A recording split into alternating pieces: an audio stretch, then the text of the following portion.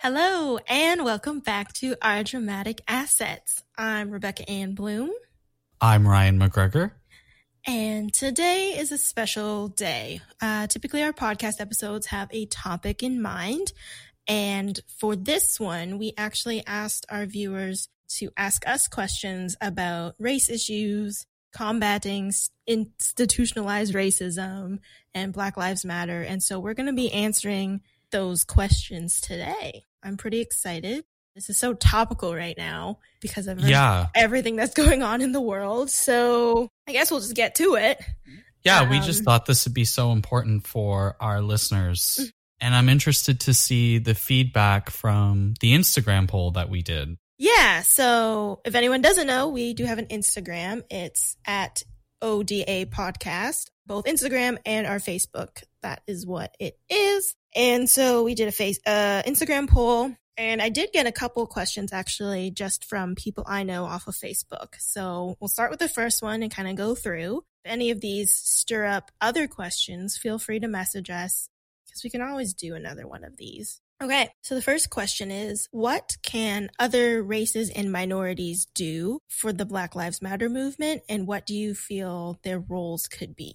In my opinion, I mean, everyone that's in a minority or is BIPOC, for anyone that doesn't know what that acronym means, it's Black, Indigenous, or people of color. Yeah. So anyone that's in that realm should really just support the other minority groups. There's also other groups, like there's the LGBTQ plus that has been doing a lot of support for Black Lives Matter. I think at this state in the world, we shouldn't be so divisive. We don't need to be in our own separate groups because at the end of the day, we're all facing some form of discrimination.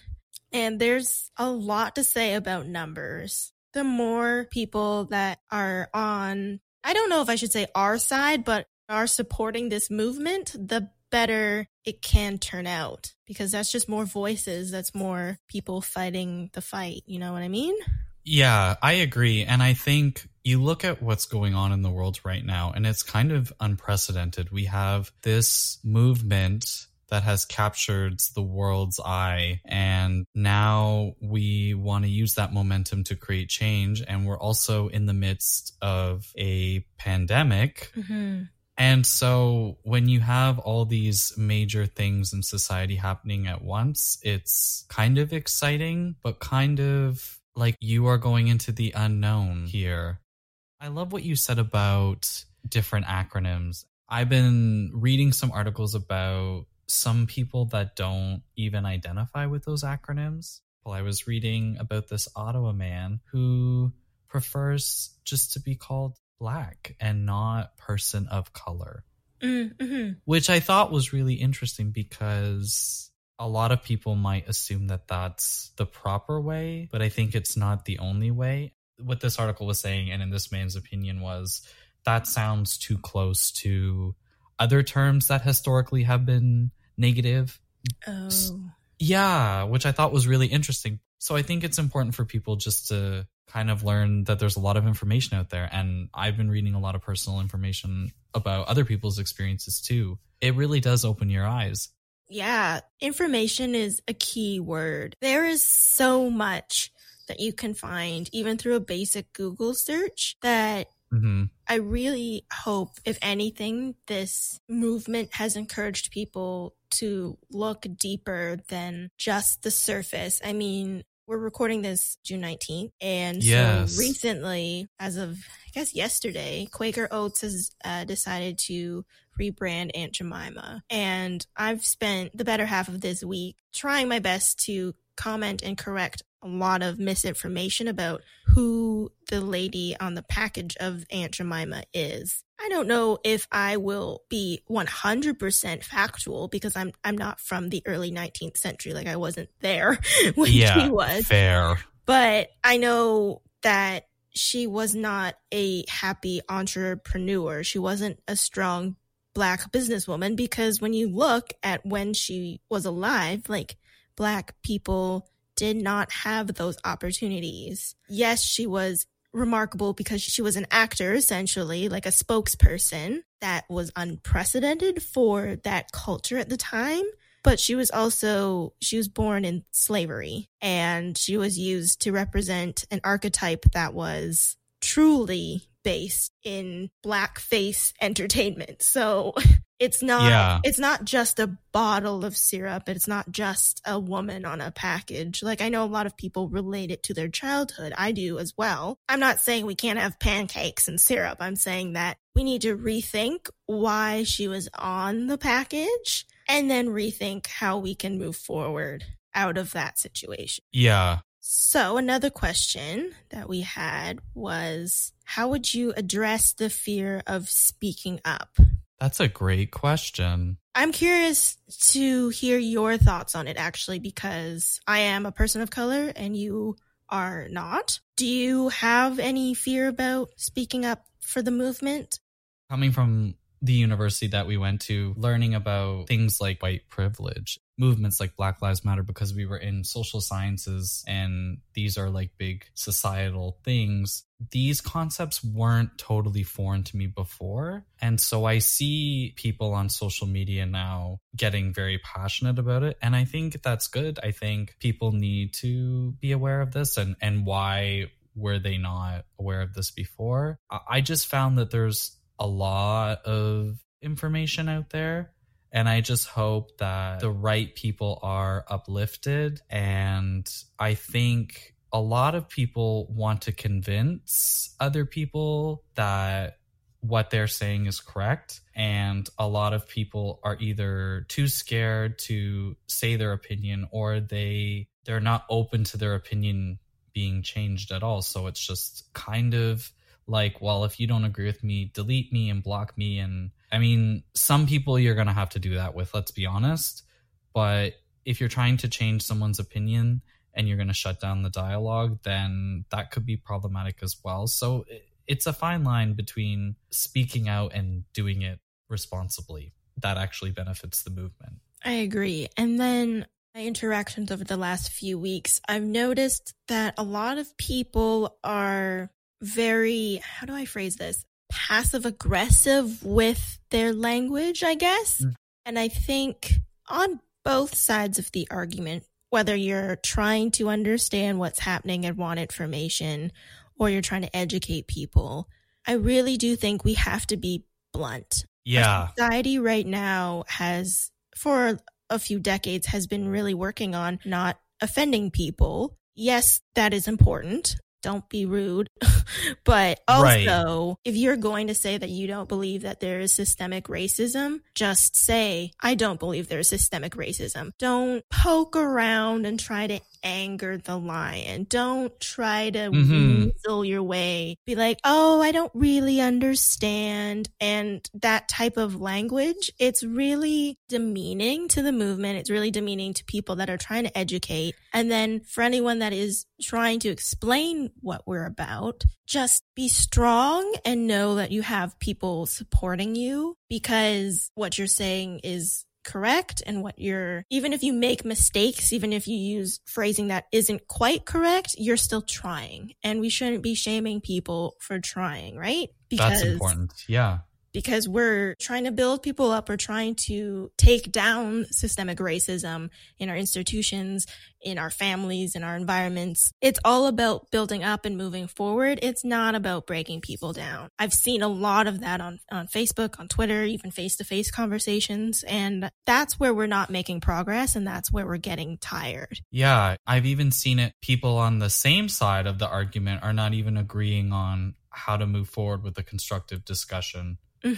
That's kind of frustrating, because as liberal-minded people, we have that in common, as you say. Now is the perfect time to say what the movement is about. And stamp out any misconceptions of it because it deserves to be forefront. Absolutely. Another question we had was, how can allies help keep the momentum going, and how can we aid without distracting? And that, I think, is a really important question because allies are so important. I can't emphasize this enough. Yes, we have our Black brothers and sisters and our people of color. We're here fighting the fight, but without allies backing us up and supporting us, like, I'm not saying we don't stand a chance, but we need all the support we can get. You're an ally, your partner's an ally, my partner's an ally. Like, just having that support system around people that are in the movement, it's so crucial. And so what I can say to this question is it all comes down to the simple actions, I think. For example, my partner was extremely encouraging about safely going to a peaceful protest. He was one of the people that shouted the loudest. He held his sign proudly. He held my hand proudly. And so those small actions, that's what helped keep me going because I knew I had him. I had my parents. I had my friends telling me that this is where we should be going. If we have more of those people, the group just grows. Yeah. Other actions I guess you can do. There are tons of documentaries on Netflix right now or Amazon Prime. A lot of platforms are making their documentaries free as well so that you can watch them without having to pay fees. That's really important. If you're not feeling like reading, because right now sometimes reading can be really tiring on the brain, I encourage you to start there. Keep your ears and eyes on social media, on the news. Yeah. Non-biased news sources, might I add. Yeah. Because those are where people are getting their information from. And then I guess if you are going to listen to some biased news stations, listen to the wording that they use and try to understand why that might not sit right. I truly believe that everyone has a gut feeling. If something that you hear doesn't make sense, listen to that thought. I agree. I was watching a news anchor talking about how the problem isn't black and white. It's about people that don't want to support society, and so they choose to destroy society. I was like, no, that's not right. When you have that feeling of, follow it. Follow that trail and see where it leads you. And also, if you're consuming news that you always consume that just subscribes to your own beliefs, that just reinforces them, you're not going to necessarily learn anything new. You're just going to have what you already think affirmed in some way. How are you going to grow? That's a really good point. Yes. Another thing I'd like to add for anyone that has been almost too engrossed in news and social media as of late, and you may be feeling bogged down by some of the things that you're seeing, I suggest to try to find the comedy in it. I'm not saying that racism is funny. That's not at all what I'm saying. But I've been reading a lot of tweets, and they've reached the point where they're so ridiculous that I have to laugh. And if you feel like that's your genuine reaction, I encourage that because it helps to alleviate the mental stress on yourself. And that's just so important. Don't make yourself sick in this environment because you not being healthy also isn't helping the movement either. We want everyone to be well and supporting equal rights and equal treatment. I hope that people are, staying hydrated and taking breaks from being social justice warriors as important. Like, breaks are just as important as you fighting the fight. I'm not sure if that answered the question, but I hope. Yeah, I think it did. Morsels of information in there. Another question is, how can we as actors and people in the entertainment industry best combat institutionalized racism within the theater, film, community, and industry? That's a big question. I'm thinking along the lines of don't default to white person. There's a whole other world of people that need to be represented in the media that are still not equal. Absolutely. In pay as well. And in opportunities. Yeah. I dream of the day when having an all Black cast isn't something that we celebrate because it's rare, Mm-hmm. For example, Blackish, the TV series, I know got a lot of hype because it was primarily Black actors. One, great, finally, but also two, let's not stop there. Let's not be like, wow, this is great. Finally, it's happening. Let's continue to do this in the industry. Same with Black Panther. I have to say, it's one of my favorite movies because I love Marvel movies. I love the actors in it. So good. So good. But also people were like, oh, it wasn't that great. Like, meh. It was great because it was primarily Black actors. Yeah. And we need to support that. I have to say that I hope casting directors, writers, people that are choosing plays and films once the industry does reopen, I really hope that they're listening and searching for avenues to bring Black people and people of color in, because I do feel like a lot of us are whitewashed, like mentally. Yeah. And one of my good actor friends said, like, who said Prince Charming had to be white? Right. No one, actually. It's just assumed. I was reading an article about the understudy for Anna in Frozen on Broadway. She was Black. She was a Black singer and actress. And there's nothing wrong with that. Like, that's amazing. Let's also talk about the fact that she's an understudy. She's not, like, she's still breaking barriers, but she's also not the main casting choice. No. Why are we not the main casting choice? Right. That's not enough just to be an understudy. Like, absolutely. That's not... And then if you're writing, think about who is in your circle of friends, colleagues, etc., and see how widely diverse that is. And then I would say compare that to what you're writing.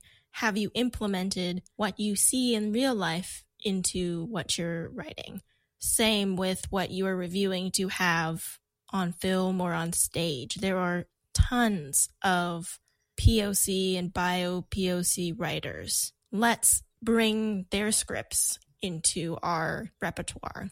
Yeah, because if we're only seeing one sort of dimensional experience reflected in the writing and in the casting, then that is what we're watching, and that's what we put out into society, and that's how these structures of oppression continue to be reinforced, because that's the norm. I think that's to what people are upset about on social media, was that they didn't know about this or they didn't learn in school. And so they're kind of shocked to see all this now and think, oh, wait, like, I'm an ally, but I haven't really thought about this in a while. I don't really think about this day to day, and maybe there really is more that I could do. And the journey to being an important ally, which you mentioned earlier, and how important that is. I think we've reached the point where we can no longer say, I didn't know this. Yeah. I understand that education needs to be restructured. I wholeheartedly agree with that. But I also think that it goes down to how we teach our children. Yeah.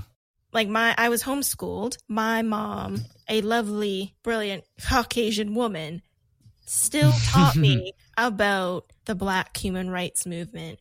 She taught me about Martin Luther King, about Malcolm X, about Uncle Tom's Cabin, about how everyone fought hard to become free, how many people were allies and helped in the Underground Railroad. Like, some of our random family trips were to these places, the Underground Railroad places in Canada and the US. She didn't have to. I mean, yes, she did, because that's what we should be doing, but also made that choice. And I think we all need to be making that choice. We need to be having conversations. We can't just expect them to happen. Once we start expecting these things, that's when it starts slipping through the cracks. Absolutely. I agree. And also, no excuses for why you didn't know it or why you can't learn something new. Absolutely. Because that's just, it's insulting on your intelligence, and it's insulting other people and their generations of oppression. So just don't do it. No. Another question. how can we use the momentum from what is happening in the US in Canada? That's a good question as well. Because our protests and our police systems are not as intense as the Americans. I'm not saying that we don't have systemic racism here, because we do. A lot of people have become confused about the comparisons to south of the border, and just what that means for us here and how we can kind of dissect that. I don't think we should put blinders on ourselves. I think if anything, we should see what's happening in the US and then use it to research what's happening in Canada, because our systemic racism is different, but it's still potent. It's still there. Yeah. I mean, a lot of ours had to do with Indigenous people, and it still continues today. We can talk about what's happening on reserves. We can talk about how people don't have clean water or access to appropriate health care. We can talk about how a lot of people say, oh, well, the Aboriginal peoples, they get everything for free. They don't have to pay tax. You know, that's an overgeneralization, and that's rude. Like, don't say that, because it's not true. The previous, leadership in this country have been condemned for their treatment of Indigenous people, and it still continues. And that kind of brought some attention was brought to that when there was the pipeline protests. Which the attention was there, and then it trickled away. And I feel like that is the fault of our society, not necessarily of the movement, but I think humans instinctively assume that once the media stops covering it, the issue is solved. Definitely. And that is so far from the truth. It almost comes back around and becomes the truth. Because we had, I don't think it was yesterday, I think it was the day before, but we had an issue in the House of Commons, and the NDP leader was thrown out of the House, essentially, because he called an opposing member racist. And I think we just need to reflect on the fact that they asked him to apologize and then proceeded to tell him to leave. But then we can look back at other people have said in the House of Commons, and they weren't asked to leave. Like, I recall, I can't remember who said it, but he did call a female member of parliament a dog. Yeah, and there was that particular moment, but there's even been some other moments of, like, I guess, foul language, like whatever it was termed. Parliament has some very archaic, rather, procedures, and this rule of language and, like, decorum is, I guess, one of them that they can enforce, but they didn't have to kick him out. And the fact that he was asked to apologize, I don't think he owes them an apology at all. And I think actually he's come out and said that and stated his position, which is good. And he's going to really capture people's attention around this too, because it's quite clear what happened there. There are some biases that really spoke out in that situation. I know another member of parliament was called, are we going to need to make this I was going to say the word, but then that means we have to make this explicit. I mean, we could, but... She was called the derogatory S word. Yes. As well as, if I spell it, is it still explicit? The derogatory B word. Yes, we all know. Big female dog. But no one called that MP out for calling her those words. So why is it that we can mock and bring down women, but we can't bring down racism? Yeah. So essentially, to answer the question, now that we've kind of dug deep into the House of Commons, just take this time. Always happens. Take time right now, if you're a Canadian, to research how many levels of oppression there still are in our country, because they exist. We're not immune to them, and we still can continue to perpetuate them. And it's not fair for the people that have to endure it. And it's also not good for us as a nation. Let's collectively stand against racism, because we should. We're all humans. No one said that some humans should be above other humans. Like, that's not correct. Yeah. And that's Point literally blank. where this goes back to. Yeah. And don't be complacent. I think there's also a perception that it's 2020 and we have come so far, but we also need to acknowledge some steps back, I would argue. Mm-hmm. And we need to move forward with that because we know that we can do better if we're honest with ourselves. Honest. That is a key word as well. I think I'll just answer one more question. Yes. Be done. And this one's not necessarily a question, more a question for me to provide a little antidote about my life. So the question is, I'm just curious about the life of a person of color in a small town in Ontario. So where do I begin? I know I touched on this at the beginning of our podcast series. I think it was the first episode where I never saw myself as a color. I have noticed my color more in the recent months because of what's going on, and I'm very proud of it. But I do think that I had some issues as someone that was colored in my small town just because I didn't see other people like me. And I realized that I stood out, I guess I should say. We went to a small town church, and for a period of time, the only other person of color was the priest, who was very cool. Father Theo, if you're listening. Shout out. He went on a lot of roller coasters with us and had a great time. And my dad taught him how to play the guitar. So he was a great person to be around because he was genuine and truthful. Yeah, and then that's also cool. A person of color, so I could relate to him. But even going to the protest a couple weeks ago, I saw more people of color than I had ever seen in this town. And I was like, where are y'all from?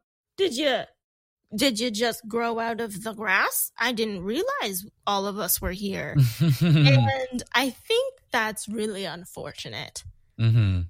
Because I know quite a few of the speakers at the protest talked about how they grew up in high school as one of the very few Black people or people of color. And that's hard. Like, high school is hard enough when then you have to add in feeling like an outsider. And I think, and I hope that people who aren't people of color are understanding that even just simply existing as someone with a darker skin tone puts a target on your back. The level of intensity of that target is different. For me, I had never been followed around in a store because someone thought I was going to steal something. But on the flip side, I always made sure that I dressed like a Caucasian person. I made sure that my hair was frizz-free, flat, not different. I would dream about having straight hair as opposed to curly hair or blonde hair like my Barbies. And even now, like going to job interviews and auditions, I'm still like, ooh, is my hair too much? Will it deter me from getting this job or this role? How is me as a person going to ruin my chances of success? Which is such a weird mindset to have, I think. Yeah.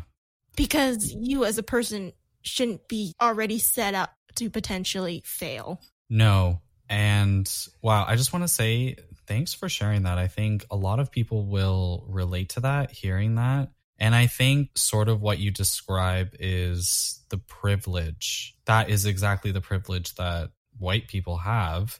And they don't realize it, that they don't live with these same types of anxieties and fears and have to make the same decisions to fit in that you just described. Mm-hmm. Well, thank you to our lovely listeners for joining us in this more somber but hopefully educational and very important podcast episode. Again, if you do have any questions, we are so willing to answer them to the best of our abilities. Again, it's ODA Podcast on our Facebook, our Instagram.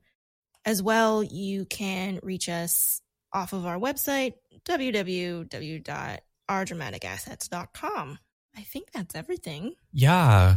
that basically sums up that, here at ODA, sometimes we have to have a difficult conversation, but we strive for inclusivity. And we hope that you enjoyed this talk. As always, stay dramatic. Stay dramatic. But don't be racist.